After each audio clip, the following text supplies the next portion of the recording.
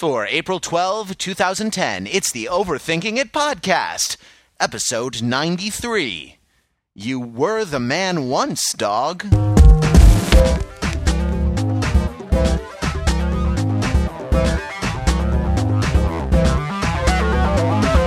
Welcome to the Overthinking It podcast, where we subject the popular culture to a level of scrutiny it probably doesn't deserve.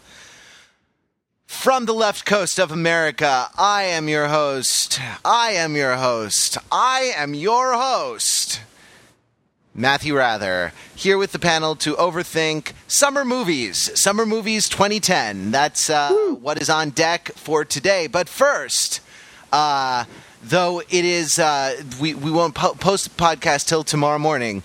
As we record it, it is now Sunday, April 11th. Which is the 159th, 2010, the 159th anniversary of the start of the Civil War, at least according Yay! to Sorry. that Happy birthday response was to you. Inappropriate. To you. Happy birthday, brother against brother. Happy birthday to you. At least it is according to our resident Civil War historian, Josh, the South Will Rise Again, McNeil. This is Josh Wikipedia McNeil might be more. And so we encourage all of our podcasters to come out of their bunkers, their survivalist bunkers, where they are hoarding canned goods and gunpowder in, It's just Diet Root Beer, Matt. For Christ's sake, lay off for a second. Every week. And gunpowder, preparing for the second coming of the War of Northern Aggression, which began 159 years ago and has not yet stopped. To answer the question, what is your favorite piece of Civil War-related popular culture? He tried to stay away, but he couldn't. Back by unanimous acclamation of the podcasters and the podcast audience, it is Peter Fenzel. Thank you. I'd like to thank the Academy for letting me out. No, it's good to be back. I missed you guys. I missed all of you guys. Okay. So the answer to the question, I'm going to, of course, choose the only criterion I know of for choosing the superior Civil War-related pop culture artifact, and that is, which have I spent the most time making out to? And the answer to that would be the movie Gettysburg, because it is like 3.5 hours long. Just a little hint to everybody. So that if you take a girl on a date to see Gettysburg, you have extra time. Exactly. Although I don't know if there's no time to go to dinner, so you get up anymore. I don't know. It's a very long movie. It's not romantic at all, and I had some very romantic experiences to it. And that I feel like that tension really mirrors the tension between the Union and the Confederacy, where really they're just trying to get along. They're trying to find some way of making things happen. But it's tough because nobody just wants to go have like a date sectionalism legislative session. Like they want to really fight it out. I don't know. I like Gettysburg a lot. I like the sort of cast of characters. It's sort of like the greatest story ever told about mustaches. So I stand behind Gettysburg for other reasons as well. The Jeff Daniels redeeming himself as a serious actor. Tom Berenger not redeeming himself, but still doing an excellent job because he had gone so darkly low in his other work outside of Gettysburg. And, of course, Martin Sheen as God/human authority, which, of course, he went on to repeat in The West Wing for a long time. This is sort of like divine force of nature as Robert E. It's a really wonderful movie. And if you haven't seen Gettysburg, sound off in the comments and talk about how you haven't seen it. And we'll spoil the ending for you. Although you could also ask. My only concern with watching Gettysburg as a date movie is the danger of Pickett's charge becoming a metaphor.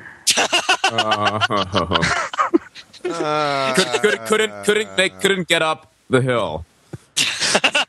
Martin Sheen looks at you afterwards and goes, Pete, where's your army? And you have to look back at him. I have no army, sir. Yes, just like males often joke about names for their nether regions. I think a woman should name her Cemetery Ridge. Oh, That was grossly inappropriate. moving right along. Proud I'm sorry. son of the proud Asian son Sorry, of I the, came back. proud Asian son of the South, Mr. Mark Lee. How all y'all doing, podcast listeners? This is Mark Lee, direct descendant of General Robert E. Lee. Y'all might not have known that. I don't talk much about my Confederate history on this podcast. All y'all Yankees are persecuting me. No, it's true. McNeil and I both grew up in Alabama and have all kind of crazy stories to tell about it. So actually, that's related to my favorite piece of Civil War pop culture, which is Confederate flag bumper stickers. They're awful, and they're a good reminder that we're still fighting the Civil War today. Let me give you one fine example of this. I distinctly remember this. It was a pickup truck in my high school parking lot. It said, "I have a dream." It was a picture of the White House with a Confederate flag flying from it. I think you know what it means by that. Stay classy, San Diego. Yeah, exactly. That's my kind of left field answer there, because actually I'm looking at this short list of famous Civil War movies, and I'm ashamed to admit, actually, I haven't seen these. I haven't seen Glory. I haven't seen Gettysburg. I haven't seen freaking Gone with the Wind. I saw like half of it, and similar to Pete, I went up making out with someone instead of watching the movie. What is it with Civil War movies and making out with girls? I don't get it. They get bored, Mark. That's why. You do it. They get bored. And then he kicked her out of his room and said, "We shall never go hungry again." That's why you also watch Willow with them, because they get bored about halfway through. I'm a horrible person. I'm sorry. And moving on to another native. Well, no, not native, but another. I guess adopted son of the South. Colonel Joshua McNeil. Bye. I was trying to go northern with that. It didn't really work, did it? Hi. Hi. No. How are you? How you doing? Yeah. So the great irony about Alabama and the Civil War is that the Civil War completely missed Alabama. Like, Sherman went down through Georgia. The other guys went down through Mississippi. There's actually like nothing happened in Alabama, which is the unofficial state motto. After stars fell on Alabama, which is the actual for some reason. They had to make that up. They had to make up a story about it's like from some song written by someone who's not from the state, much like "Sweet Home Alabama," which was written by Georgians. Leonard Skinner was in Florida, weren't they? I don't know. It wasn't Alabama. They were not from Alabama. That's true. But sorry, continue. Some Easterners somewhere. Josh divides the nation into two categories: Alabama and not Alabama. Which is actually how much of the country thinks of the country. I got to go with Glory on this one, simply because I think it's one of very few movies at which it's okay for men to cry. Like, I remember seeing it. I first saw it. I stayed up really late. I was like 8 years old, and like they're dragging Matthew Broderick and his friends out of the mud at the end of the movie, and they steal their shoes and they dump them in the trench, and it's like the saddest thing you ever saw. And I just remember like crying my eyes out, and now it's like 22 years later and it still happens when I see that movie, and I'm not ashamed of it, unlike say Pokemon, where I wept like a baby. And it was extremely embarrassing. Yes, for me too. You can find it on YouTube. Yeah, that time you did that was super awkward, Josh. Just want you to know. Yeah, I know. All right, moving on to me. As a person from the West Coast, as a person who grew up in Santa Monica, California, I really was not aware that there had been a Civil War until I moved east for college. But my favorite, I guess, from that context, I guess I'd have to say that my favorite... Keep talking. My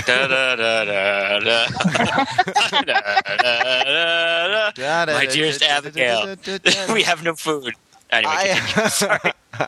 My favorite piece of Civil War-related memorabilia is the animatronic Abraham Lincoln from the Hall of Presidents at Disneyland. Oh, Cyber Lincoln, he scares me.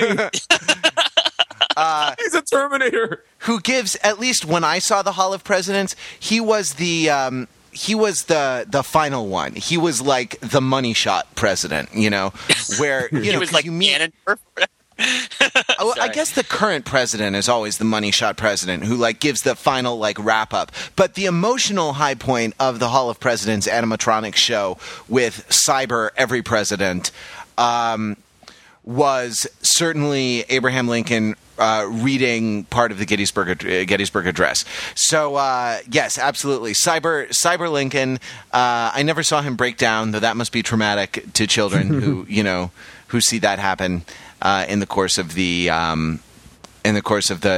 Hall of Presidents spectacular. Sic Semper Tyrannis. Tyrannis. Animatronic Lincoln breaking down is second only to animatronic dog with keys in mouth from Pirates of the Caribbean breaking down. Right. Emotional damage inflicted. So wait, does the Hall of Presidents literally have every president in it? Yeah, It does. Wow, I've never been. Even the They don't crappy know. ones? They don't. Yeah. Oh, even the crappy ones. Yeah, even the ones who were in office for like 10 days, or the one who was in office for 2 weeks, or whoever it was. He's actually more active in the Hall of Presidents than during his Is that presidency. William Henry Harrison, I think? It is. It is. Yeah. Woohoo. And Matt, the, it's interesting because Lincoln was also the emotional high point of my president flashcards for the AP American History test. This sounds saucy. It sounds like a racy story. Tell us. Oh yeah, it was. Just after that, it was all downhill. you were making out. You were making out to the flashcards, weren't you? Well, get bored. history nerds date each other. That's why you're making out to the flashcards. Why do you think they call them flashcards? Oh, Hey, Squin in the chat room says, Cyber Lincoln has become self-aware. Run for your lives. Get down. Yes, we have to send Cyber Lincoln back in time to to fight Abraham Lincoln Vampire Slayer. Which is why it's a shame that nobody has everybody said theirs. By the way, I don't want to step on anybody who was going to say theirs, but nobody talked about the one that I suggested on the back channel, which is a hilarious one. Guns of the South. Oh, the Harry Turtledove novel. Yeah. Which is a crazy thing. Neil, I think you introduced that to me back in the day. Oh yeah, it's great. I mean, it's cheesy and awful, but it's great. Yeah, because it's like somebody goes back in time and gives a bunch of AK-47s to the Confederacy, right? Yeah. And South Africans, in order to preserve apartheid, go back and give AK-47s to Lee, thinking that then the U.S. will be their ally in keeping the African population in check. And how does that work out for him? I actually don't remember. But I always found it amusing that South Africa was the country that discovered time travel first. yeah, It just always struck me as a little far-fetched. that seems super likely considering their economy. Yeah. All right, so that's the panel. That's the question. We're going to jump into summer movies in just a second. But first, you heard I said chat room before. Those are the people watching this podcast being recorded as we stream live the recording and talk with all the viewers in the chat room. If you want to participate, you can join us every Sunday at 6:15 Pacific, 9:15 Eastern, and we usually only half an hour late after that ambitious target that we try to hit. If you want to participate also, you can email us at podcast@overthinkingit.com or call the voicemail at 203-285-6401 to leave a message. That's 203-285-6401. However you get in touch with us, leave us your latitude and longitude in degrees, minutes, and seconds, which you can find easily using Google Maps, and we will locate you exactly so that other listeners can come and stalk you. No, I'm not making it sound good. They come make you watch Civil War movies and make out with you while you're doing it. Yes. We promise that our listeners are universally extremely attractive and they want you bad. They have a Jones for you, like I was going to do a simile, but I just ran out of time. I also I want to make one request. There is a link on our homepage to an audience survey. If you could take 5-10 minutes and fill it out, you would help us a great deal. It's powered by Podtrack, who is the ad agency that we would use if anyone wanted to advertise on the show, so that we could start making some money off of you. Off of your eyeballs. No, we would not let it get obnoxious. We still want it to be a good show. But could you help us out? It doesn't take money, it just takes a little bit of your time. Don't take fame. Don't take no credit card to ride this train. Strong and such. It can be cruel sometimes, but it just might save your life. It actually does take a credit card to ride the train, and you have to sign your ticket when you're on the train. The URL is overthinkingit.com, and you'll see a big listener survey button on the homepage. For one last point about the Civil War, we return now to Mr. Mark Lee. Right. So, the other reason why we're talking about the Civil War on this day, aside from the anniversary of its commencement, is the whole dust up over the Virginia Confederate History Month thing. For those who aren't aware of this, the governor of Virginia declared April to be Confederate History Month. Which in and of itself is kind of odd, for lack of a better word. Conveniently forgot to mention the whole slavery, how terrible slavery was when he first announced it, and took a lot of flack for that, and then sheepishly updated his statement with the whole slavery thing. But it's just, to me, it just struck me as a really great reminder that we're still fighting the Civil War today, basically. We see it a lot. I think a lot of what you see is the outrage against Obama is in some ways the coded racism which is left over from the conclusion of the Civil War and Reconstruction and civil rights. That is a continuing narrative which has its roots in the Civil War. And not to get too political, but basically that's we're still seeing that play out today, which is why it remains important to keep talking about the Civil War and its effect and how we interpret the Civil War through pop culture, through our collective memory. The more you know. Just to play devil's advocate for a second, Mark. To play devil's advocate, please do. I would say that the fact that the guy didn't even mention slavery reinforces the need for a Confederate History Month. Because clearly people don't know their Confederate history. Like the governor of Virginia clearly isn't aware that the Confederacy was largely based around slavery. So if we have this History Month, it'll help promote a better understanding of what the Confederacy was about. And I feel like that would be a positive thing. Well, so. Pete, let me ask you this question. We just finished March. How much did you learn about women's history during Women's History Month this year? Any particular woman or like all of them? Anything. Did you learn anything about women during Women's History Month? Past or present, did you learn anything about women? No, but one time my friend Brandon and I were watching The Matrix, and Lawrence Fishburne got all angry at one part of it, and Brandon yelled, "February!" Because it was Black History Month. But other than that, no, what did I learn about women on Women's History Month? Not much, unfortunately. These history months, they don't really do anything. These like official months of this, official months of that. I guess they don't really teach you much. Pete, months is kind of long. Yeah. Like it's hard to focus on a month. I guess so. Yeah, if it were a week or something, Plus, my failure to actually learn anything about women is like very well documented. So, what were you saying, Matt? Did you learn anything about women when you saw Date Night? Oh, yes, Segway. I did. So I went ATVing last night, by which I mean I played third wheel on a group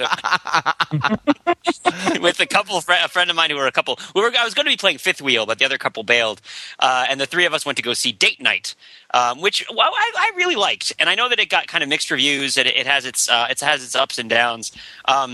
But it raised a couple of questions for me. So Date Night, the premise of Date Night, and I won't spoil anything, the premise of Date Night is that Tina Fey and Steve Carell, and this is the first time that they've worked together in a piece, are a married couple that is pretty happy but kind of bored and wants to have like a special night out on the town. And because their normal nights out on the town have stopped being interesting. So Steve Carell decides to take Tina Fey out to New York City because they live in New Jersey. To go to a nice restaurant in Manhattan, but he doesn't get reservations. So they instead they steal the reservation of a couple that doesn't show up because you have to make your reservations like a month in advance for this fancy restaurant. So he says that he's another couple. He says they're another couple in order to get a table, and it turns out that this couple is involved in like some really elaborate like crime related antics and zaniness that causes them to like have a variety of action set pieces in between their like touching discussions of their relationship. And I mean and whenever it sort of veers in the direction of like this is an action movie for dudes as well as a relationship movie for women, it gets pretty stupid. Like that. I mean, the action sequences are fun, but they're not tied into the story in all that meaningful a way, and it kind of like they're almost like fantasies. It's almost like Herman's Head, where you like move momentarily into this like other reality where the people are fantasizing about the metaphorical implications of what's going on. But I mean, the movie's really sweet. This comedy set pieces are really good. The conversations, I thought, like the actual character-driven dialogue was really good. The characters are really strong. They're wonderful performers, and it made me think more than anything else in watching it. I was so willing to forgive this movie for the things about it that were bad. The plot, a lot of it is pretty bad. And yet at the same time, like, perhaps, and I think it had something to do with the fact that it was a comedy, and it was a comedy about these very strong characters. The fact that kind of veers off the rails a lot was something that didn't bother me. Like, it didn't bother me on a sort of emotional, experiential level if I sort of disengage my sort of critical circuits from it. Whereas if I'm watching a action movie, and yes, there's things about action movies that are thoroughly, thoroughly implausible, but if you start seeing huge departures from causality and like the relationships of things that happen, I'll be like, what the F? Like, this is crazy. But I'm much more willing to entertain that sort of thing from a relationship-based comedy than I am to entertain it from an action movie. And I think that the reason is, going back to some basic stuff about comedy that I like to talk about, comedy isn't this comedy isn't really about people changing. It's about people staying the same, right? And it's sort of my sort of quintessential division between drama and comedy is that drama is about people changing, comedy is about people staying the same. And because it's about people staying the same, and it's sort of about the disruptions of a chaotic world, the disruptions of a chaotic plot are like less destructive to the artistic mission of the piece. Because part of what they're going through as characters is they're being subjected to these sort of vicissitudes of life and chance and disruptions. So if the plot sort of has a meta effect where it supports this disruption, I'm less bothered by it. So like say I take like a John Candy movie like Summer Rental with like the boat race, right? Like there's a lot of that movie that doesn't make any sense, but I bear it no ill will. It's disposable, but at the same time, like, it's sweet, and it doesn't create this visceral reaction of implausibility. And I think that when you're doing a drama, and action movies fit into dramas too, you have more of an expectation that the things that are happening are supposed to be caused by one another and caused by the choices that the characters are making. I don't know. I wanted to bring that up and see if you guys had any thoughts. When you see a romantic comedy that doesn't really make sense, does it irk you? And the same thing about like other genres of movies. Does it irk you as much or less? Well, things that irk me in romantic comedies are less plot points and causality and sort of like narrative, and more specific to people changing in unrealistic ways. And I guess it's maybe a little bit different than what you talked about, Pete, with your whole comedies is about people staying the same versus dramas people changing. But I'm thinking of the whole the standard narrative arc of a romantic comedy, which has been done so many times that it's starting to wear on me. Where they get together, they have a falling out, and they go their separate ways, and then they realize they should be together in the end. That to me has always seemed is often implausible, and for that to be done, it needs to be done right, and with various other things going right in the movie as well to make it work. Does that make sense? I'm curious though to hear, Pete, what you were talking about with this whole like the characters stay the same. Before Pete comes back on, I want to stay with you, Mark, on that one. It's that place where the couple breaks up. They're almost invariably become really stupid, awful people during that section of every movie. Like, it's clear that having a single 45-second conversation could have cleared up whatever the mistake was that have led, it takes like another month of grief and agony and, Deus Ex Machina to bring them back together. So that's where it loses me. I'm like, oh, happy people falling in love. This is, kind of funny and pleasant. And then I hate them. And then when they get back together, I still hate them. And that's why I can't really watch them. I saw recently the horrifically bad Sandra Bullock Ryan Reynolds movie. Oh my I'm God. sorry. Isn't that what it's called? That's its title, right? Yeah, that was the working title. Then they changed it to super horrific when they released it. Yeah, it was, and again, just awful people becoming happy in the end, which is sort of not a moral that I'm okay with. So you don't like as a Southerner, you don't like watching Civil War movies because it's about the awful people. Never mind. Okay, so Mark, so let me see. So your question was, it was about the whole thing about comedy is about people staying the same and drama is about people changing. Yeah, and I guess what we see in those romantic comedies, there's this very flimsy sort of, character development, what passes for character development and that. But that's not what you're talking about, right? Well, here's the thing. I think that, and this is one of the reasons that I have a problem. One of the big problems I have with Hollywood comedies in particular, as I often talk about it in terms of the Hollywood comedy tends to betray everything it's about by the end of the comedy. Right, so it comes out with a premise. Right. It comes out with things that are true about the characters. You start to see the characters interact in an interesting way, and then all of a sudden, it's like we need a resolution that fits our expectations for what society is supposed to be like. And then somebody grabs the emergency brake and pulls it, and the whole thing like veers off to the right. And my classic example of this is Hitch, right?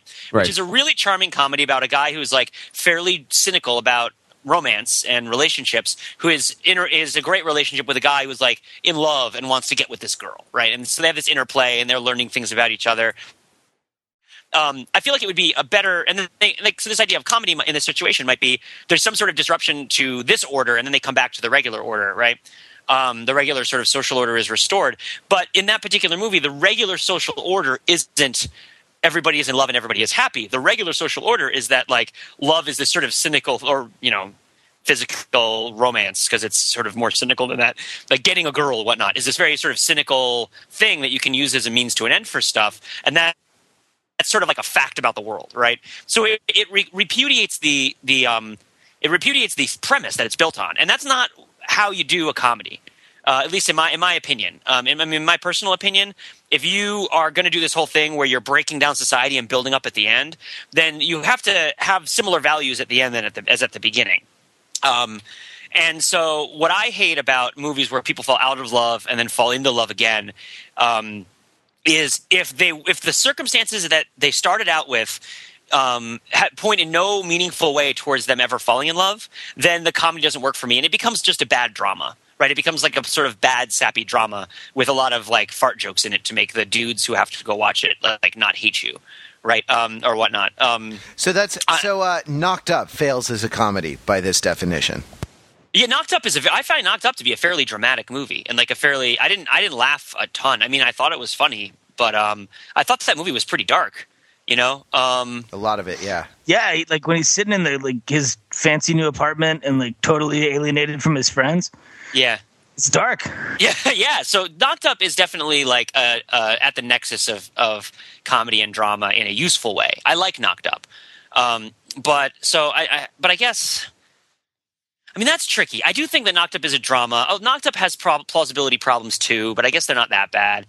I mean, the movie that I really one movie that I really like in this whole regard, and one of my favorite romantic comedies is A Guy Thing, the Jason Lee, Julia Stiles, Selma Blair romantic comedy, which is a very formulaic romantic comedy, but it has just a touch of meta, where the sort of levels of understanding between the audience and the movie are teased out in interesting ways.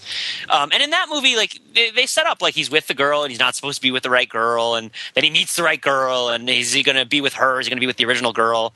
Right? Like the thing that you don't do in a movie like that is fundamentally change the reality so that the girl that you knew was the wrong one for you at the beginning turns out to be the right one. Right?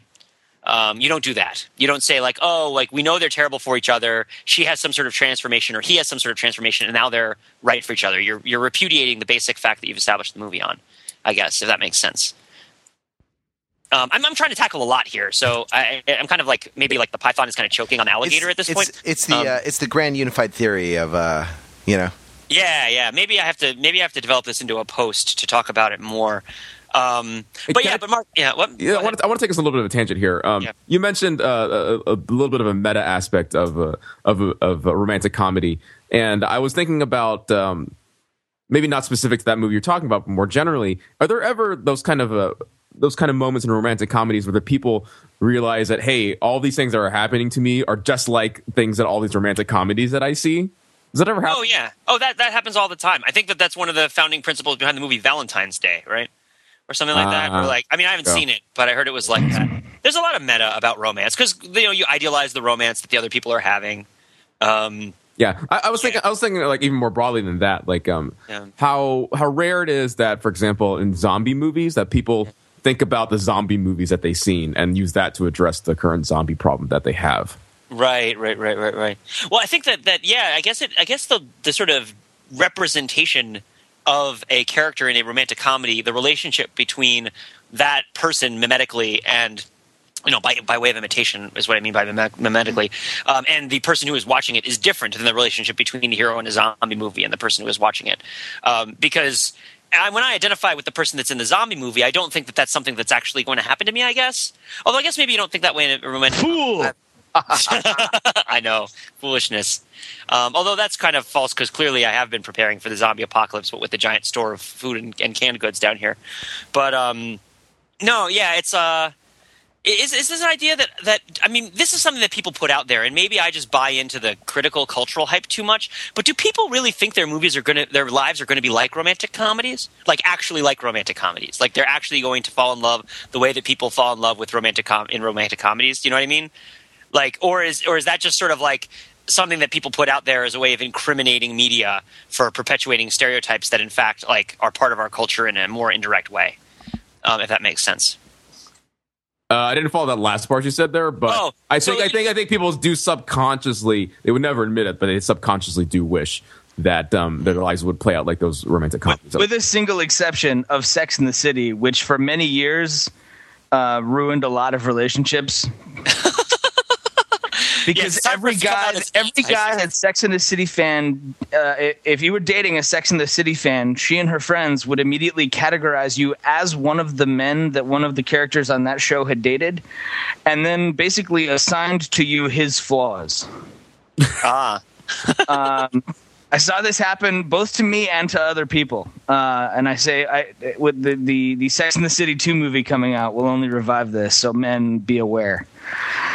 Here's a piece of deep cut of overthinking it trivia that I don't think anybody has.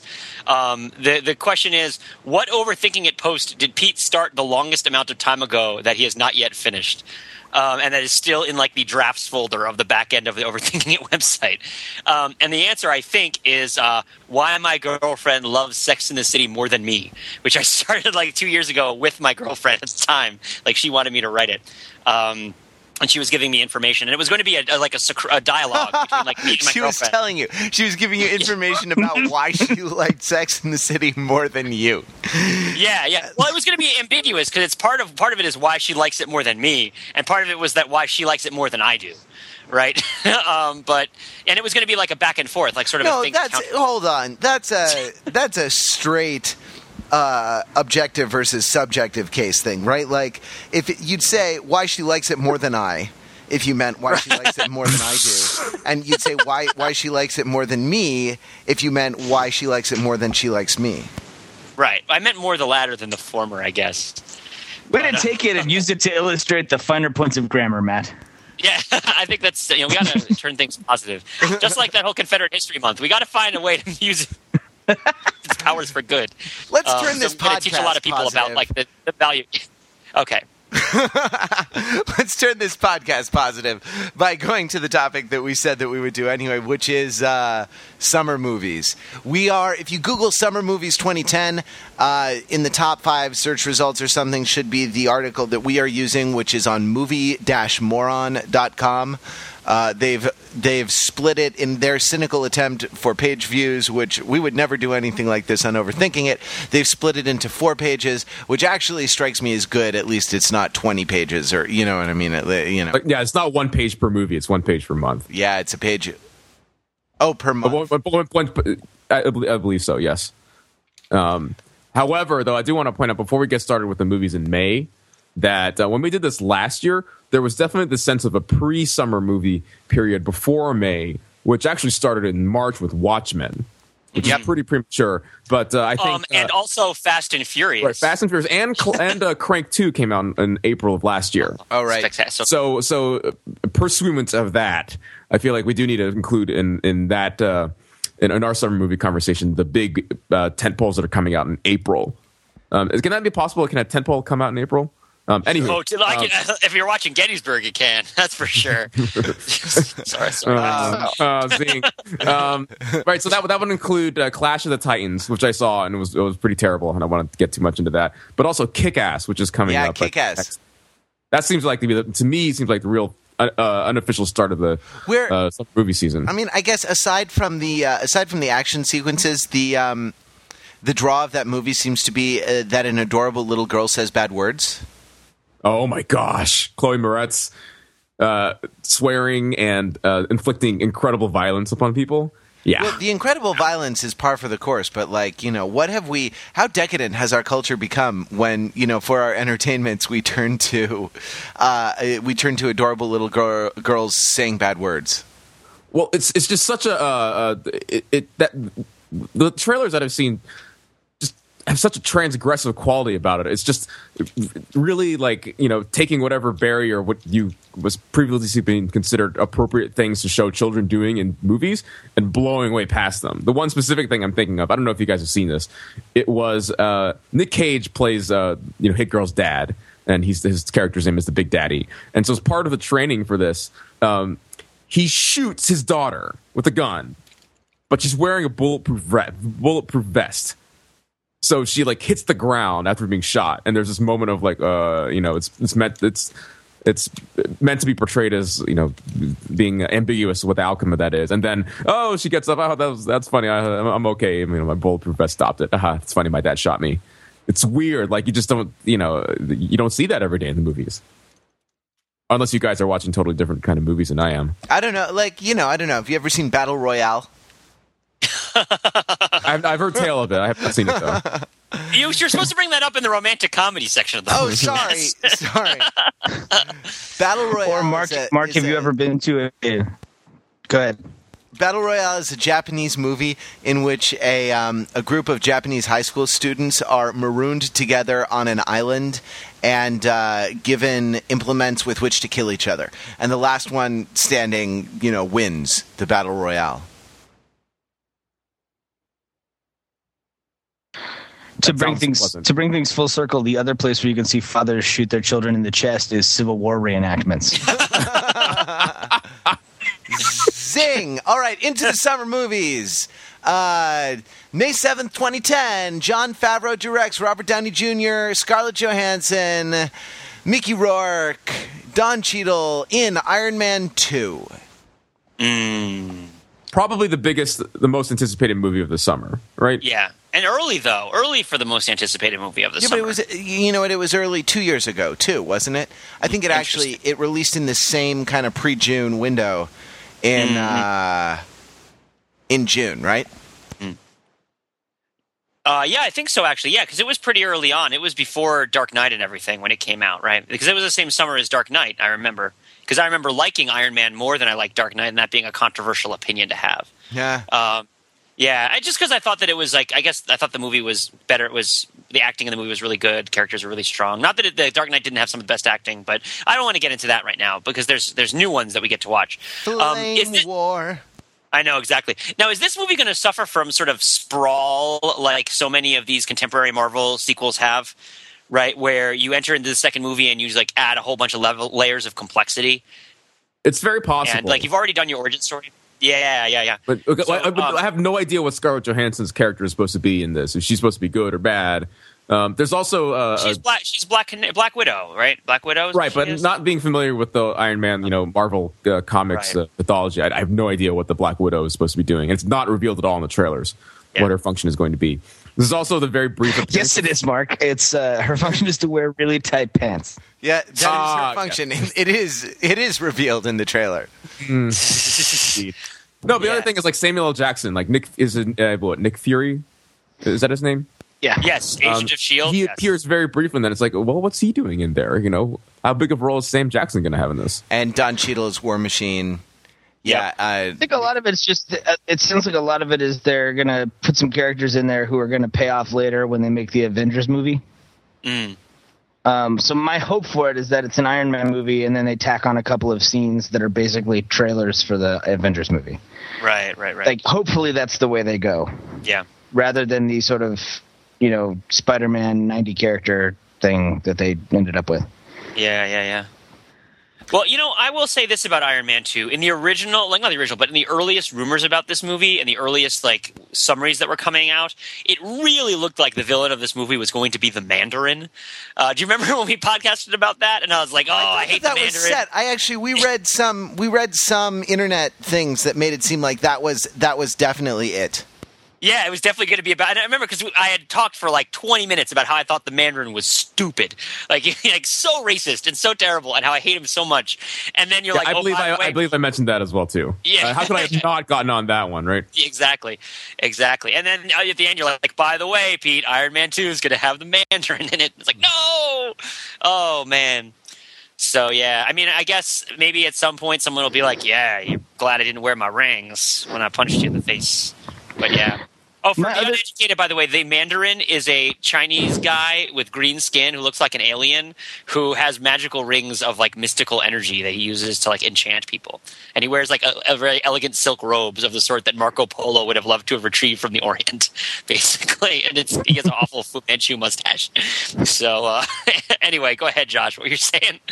My other concern for this is the villain Whiplash. Because if you think about it, Whiplash is not really something that we're afraid of. It's sort of like having a villain called carpal tunnel syndrome. And yeah, it's Mickey Rourke, and he's got some he's sort of a gladiator type getup, and I'm sure he'll be scary. But to me, the sort of trial lawyer stereotype disease or syndrome is not something that we need to be terribly afraid of. So I'll leave that there. Yeah. He's going to end up wearing a neck brace for a lot of it. Moving on. I do hope that Robert Downey Jr. ends up being a neck brace. That'd be fantastic. Ridley Scott's Robin Hood, starring Russell Crowe and Cate Blanchett. I am psyched for this. This is going to bomb like Hiroshima, but it's going to be awesome. I mean, maybe it won't bomb, but I'm sorry, bomb like Fort Sumter. I guess is a better way of saying it. Yeah, but I mean, because we talked about this. Matt and I. Did we talk about this on the podcast? It was outside the podcast where we talked about how State of Play failed, even though it was a good movie, and how these sort of star-driven movies, especially with this older generation of stars, aren't really pulling it in. And that relates to Blinky's post from last week, which everybody should go read. Was it Blinky's post? Or no, it wasn't Blinky's post. Who wrote that post about movie stars? Yeah, it was Blinky.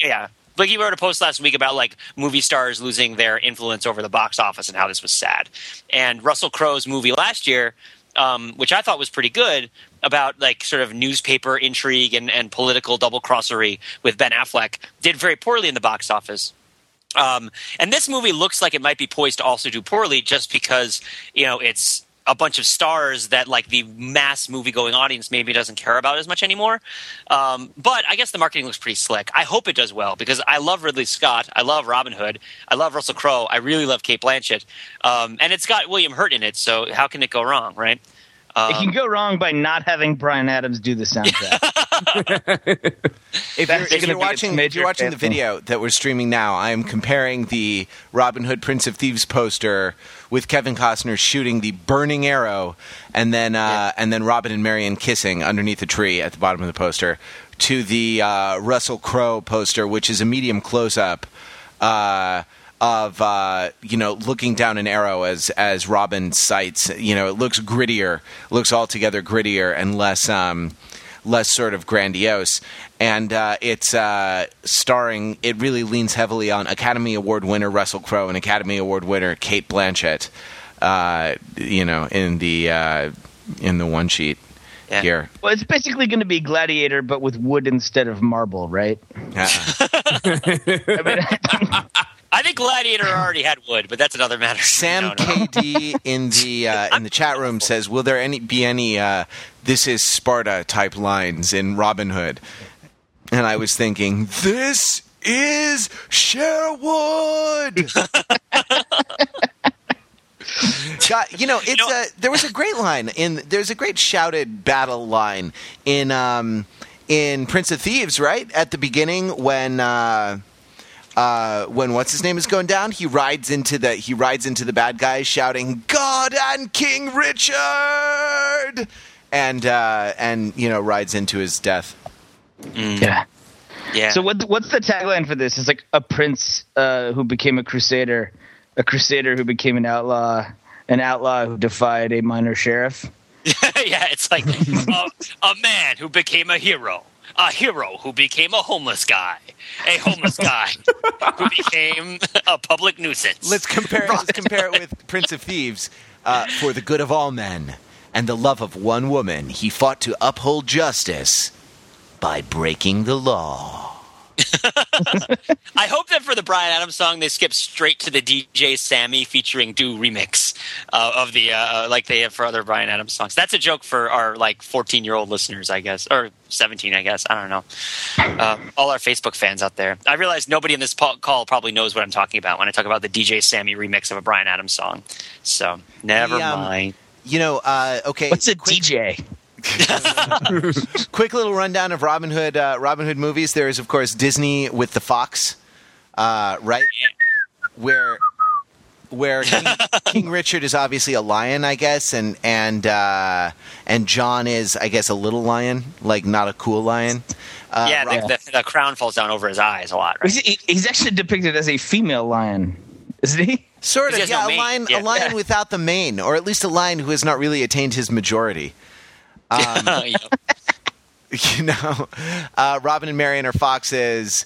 Little John is like Baloo the bear or something, right? Yes. And I believe it's the same voice actor too. He's just brown, instead of being gray, right? Yeah. And right, he's a brown bear. I forget who Friar Tuck is. What animal is Friar Tuck? Some sort of weasel. Then Robin Hood Men in Tights, Robin and Marion. Yeah, you guys seen Robin and Marion? That's the Sean Connery, they're in their sort of September of their years having a latter day romance and everybody's old. It's sort of like The Dark Knight Returns, except that he returns to some sort of Prince of Tides situation. Marion, remember that time when I was very young and I could shoot an arrow very far? That was awesome. That's odd because he plays her. Doesn't he play her uncle in Prince of Thieves? He plays. Yeah, he plays Richard in Prince of Thieves. I mean, I say it's a Sean Connery movie. It's also an Audrey Hepburn. Robert and Marion subtitle: "You were the man once, dog." Punch the keys. I love that movie. That's for overthinking listeners who don't get that. That's a reference to one of our favorite films, Finding Forrester. Because it's about what we love to do, which is classic. Yeah, which we recommend to you without reservations. Moving right along, Shrek 4: Ever After. Kill it with fire! Somebody, for Christ's sake, put that thing out.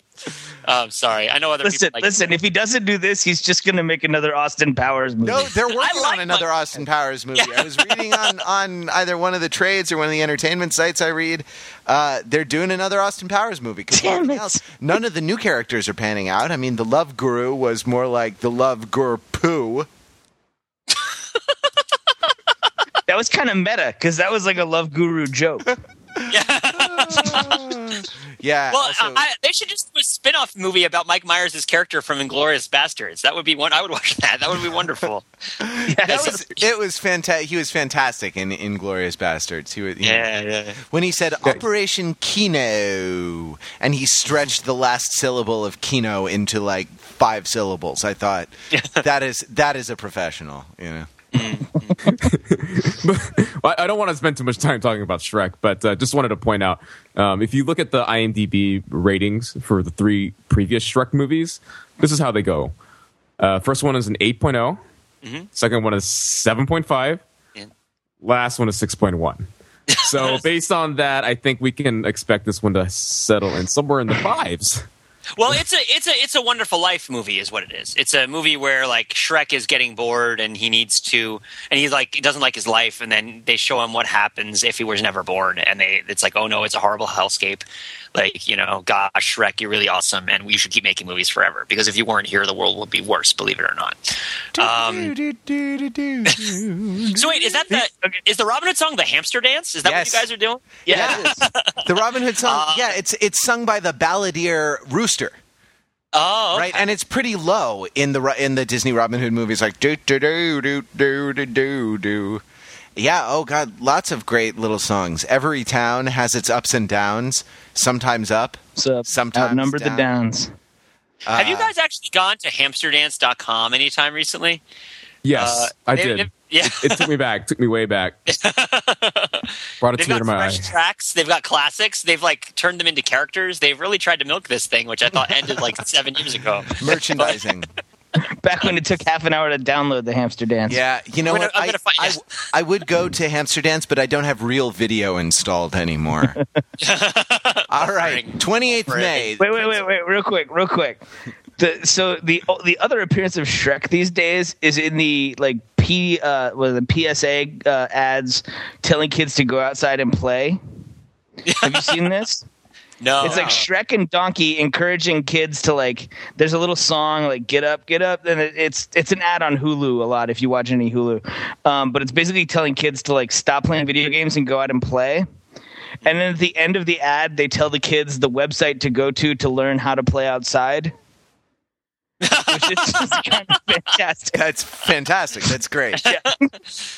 And they acknowledge it. Donkey's like, don't stay too long on the website, but it's still just like the very concept that you need a website to know how to play outside. To teach you how to play. How do we know instructions to know how to rock? If you have to ask. All right, counter-programmed on May 28th, 2010. Prince of Persia: The Sands of Time, starring Jake Gyllenhaal, and Sex and the City 2, starring Sarah Jessica Parker. I have a point to make. Sorry, go ahead. I didn't know anything about Prince of Persia. Has anyone heard anything about that? It's a movie based on a video game. Yeah, right. Also, the tagline for Prince of Persia is "Defy the Future." Now, this is set in medieval Persia. And Prince of Persia is actually, you can literally translate that to Shah of Iran. Like Persia and Iran, like in Iran, they still call it Persia. And Shah and Prince are the same word. So this is Shah of Iran, Defy the Future, set in medieval Iran. So I think the whole thing is sort of Persian propaganda setting up, to fight the takeover in the 80s.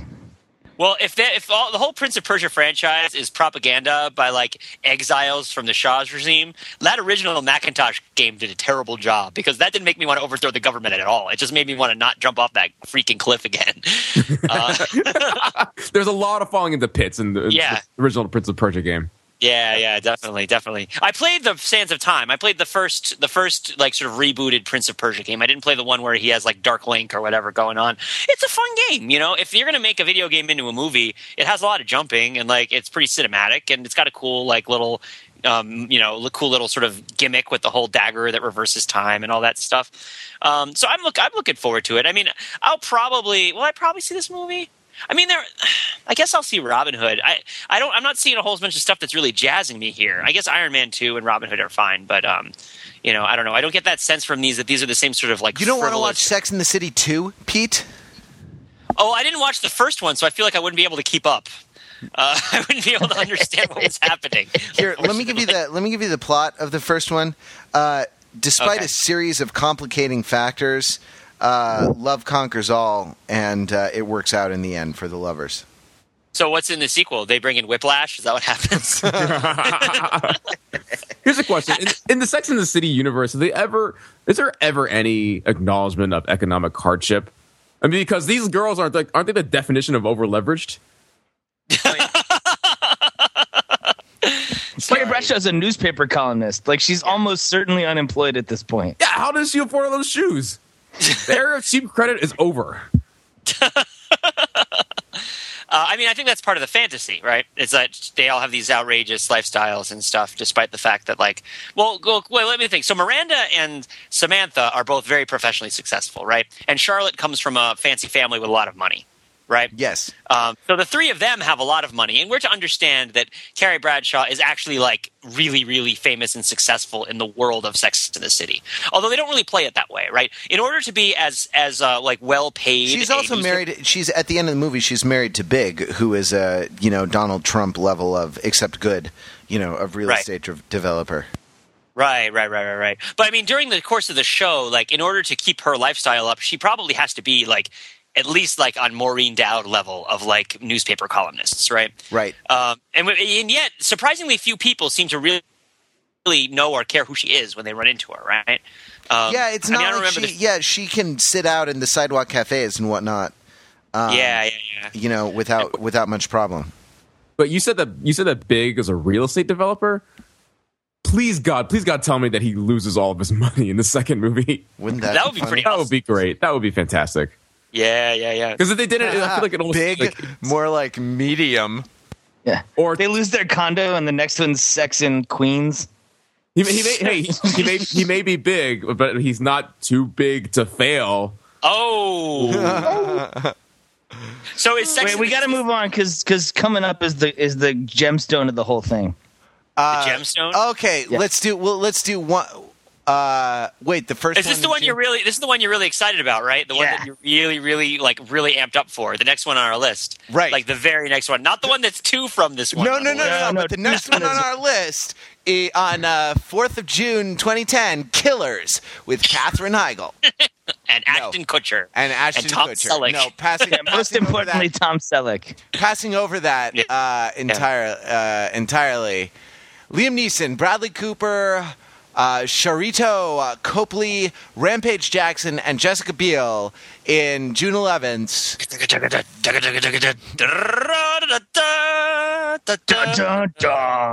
you can find. Can we just do that for the rest of the podcast? That'll make me really happy. Yes, the A-Team. Okay, Josh, go for it. No, that's it. I just wanted to sing the song a little bit and hear people say the words "the A-Team." This was the formative show of my childhood. This is like me sitting on the arm of my dad's chair watching this every week. Like, I am so psyched for this movie. I don't know, Josh. I hate to say it, but I pity the fool who thinks that he can capture that magic in that bottle and then recreate it. Listen, it's going to be tough. Director Joe Carnahan, of whom I know nothing, I've put absolute faith in him. Have you seen the trailers? The trailers actually look pretty good. They look good. I think they're going to find the right level of sort of tongue in cheek, but like, I want to see four men locked in a garage who then build a tank. Like the stuff that's in the garage. Like, I want to see that again. I haven't seen it in too long. I've tried to rewatch some old A-Team episodes, and it really just doesn't hold up. Like, not even close. Like, not at all. It's like the Dukes of Hazzard, but worse. It's just like, oh man, yeah. But I feel like in a world of Human Target, we can't watch the A-Team anymore. They should do an A-Team that takes place during Reconstruction, about a bunch of people who are in prison during the Civil War for a crime they did. But the question is, should they be Northerners loose in the South or Southerners loose in the North? Or should they just be in Texas? I don't know. I guess they have to be Confederate soldiers who are like righting wrongs in the North, which would be pretty difficult for people to watch, especially if one of them was black. Well, the A-Team are American soldiers. You could be Yankee soldiers loose in the North. Oh, right, and they're framed for like a war crimes. They're framed. They're like framed for the burning of Atlanta. Yeah. It's like, who did that? Somebody did that. Who burned Atlanta to the ground? Sherman's like, it was the African American with the mohawk. Yeah. Guy can't take a crap around here without somebody burning down Atlanta. This is ridiculous. Hey, you guys, there is actually sort of a very tenuous but actually existing connection between the A-Team and the Civil War, right? Because it wasn't Mr. T's gold chains were all supposed to represent the chains of slavery? Or am I totally making that up? No, yeah, because he was also his. Even if you are, let's run with it. I think they were. I don't know. The thing is, it's tough with Mr. T because his character that he plays in the A-Team, like there's that intermediary level of reality between the actual man and like his fictional characters, right? Because he keeps so many of the accoutrement and costume elements from one part and when he takes them into another part, right? So he wears the chains and he has the mohawk in a whole bunch of different parts. Are we supposed to believe that this character has the mohawk for the same reason in every single thing that Mr. T is in? Right? Because Mr. T says that it's like representative of, because he says he's from the Mandinga tribe in Africa, right? Is what it represents. And it's like the mohawk of a Mandinga warrior or something like that. I heard sure. I'm sure your Mr. T knowledge far outpaces that of mine. But I'm sure that there's also like poor knowledge on his part and like probably not necessarily like with a great deal of accuracy. But Mr. T was a very positive fellow, drinking milk, wearing gold chains because they were symbolized like the slavery and also the gold, symbolized Africa and whatnot. I hope that will he make a cameo in this movie? Is he okay? Like, is Mr. T sick again? I mean, he was making a comeback for a while there. I know he was really sick, and that's what drove him out of hiding.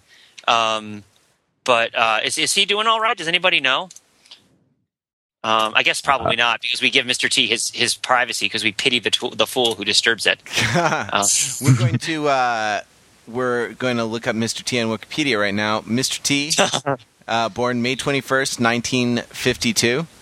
We should observe that on Overthinking It. Yeah, definitely. Occupation on Wikipedia given. We should call it T-Day. T-Day would be great. We could have a tea party. Yes. Tea party week. Excellent. That'd be great. Too soon. Or we can organize it as sort of a little like a simultaneous event where like let's have everybody who listens to Overthinking It have like Mr. T themed gatherings on the same day at like Tea Party Day on like May 21st as we all like celebrate. Mr. T, born in Chicago, May 21st, 1952. Occupation: actor, motivational speaker, wrestler, bodyguard, TV personality. Right. He grew up. His occupation should just be T. Yeah. He grew up, little piece of trivia, he grew up in the Robert Taylor Homes, a high-rise housing project in Chicago, which is the location of the book that Sheila and I talk about on the These Fornicating Teenagers podcast called Gang Leader for a Day by the political scientist or sociologist Sudhir Venkatesh. Anyway, let's see. Nothing... You just read Freakonomics. You didn't actually read the book. No, I have not read Freakonomics, but You've missed out. Well, actually, that's good because it's one of the best books to not read and to talk about anyway. Yes. In 2005, Mr. T stated that he would never wear his chains again. He arrived at this decision after seeing the effects of Hurricane Katrina. However, he has been seen wearing some chains for several commercial appearances, such as the 2007 UK, Ireland, Australia, and New Zealand Snickers advertisement and the 2007 World of Warcraft ad. He can be seen wearing some chains in the 2009 World of Warcraft ad, where he introduces the new game Night Elf Mohawk Grenade. New in-game. The new in-game Night Elf Mohawk Grenade. There you go. Nothing about his hell. Listen, I like what poster Evie Debs has to say, which is that since Katrina, he has not worn any large gold chains either. And I think we should all get on that train. I think we should all give up our chains. We overthinkers pledge not to wear large gold chains for at least the next week until the next podcast next week, where you can find us in the live stream on Sunday. But if you can't come on Sunday, drop us a line at podcast@overthinkingit.com or by calling the voicemail at 203-285-6401 and leave your latitude and longitude. Can't stand these people who write in and don't know you need to leave your latitude and longitude. As Mr. T says, I pity the fool who doesn't leave their latitude and longitude.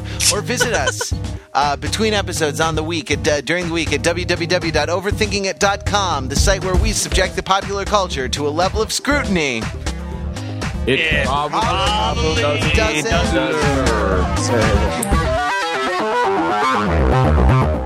Our fathers brought forth on this continent a new nation.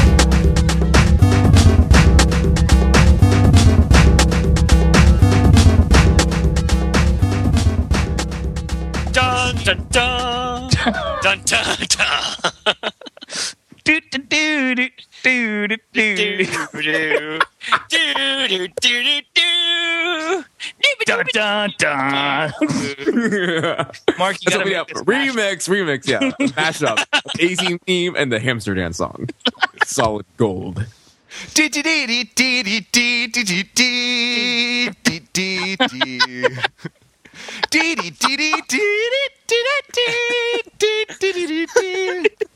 Mr. T just spins in circles.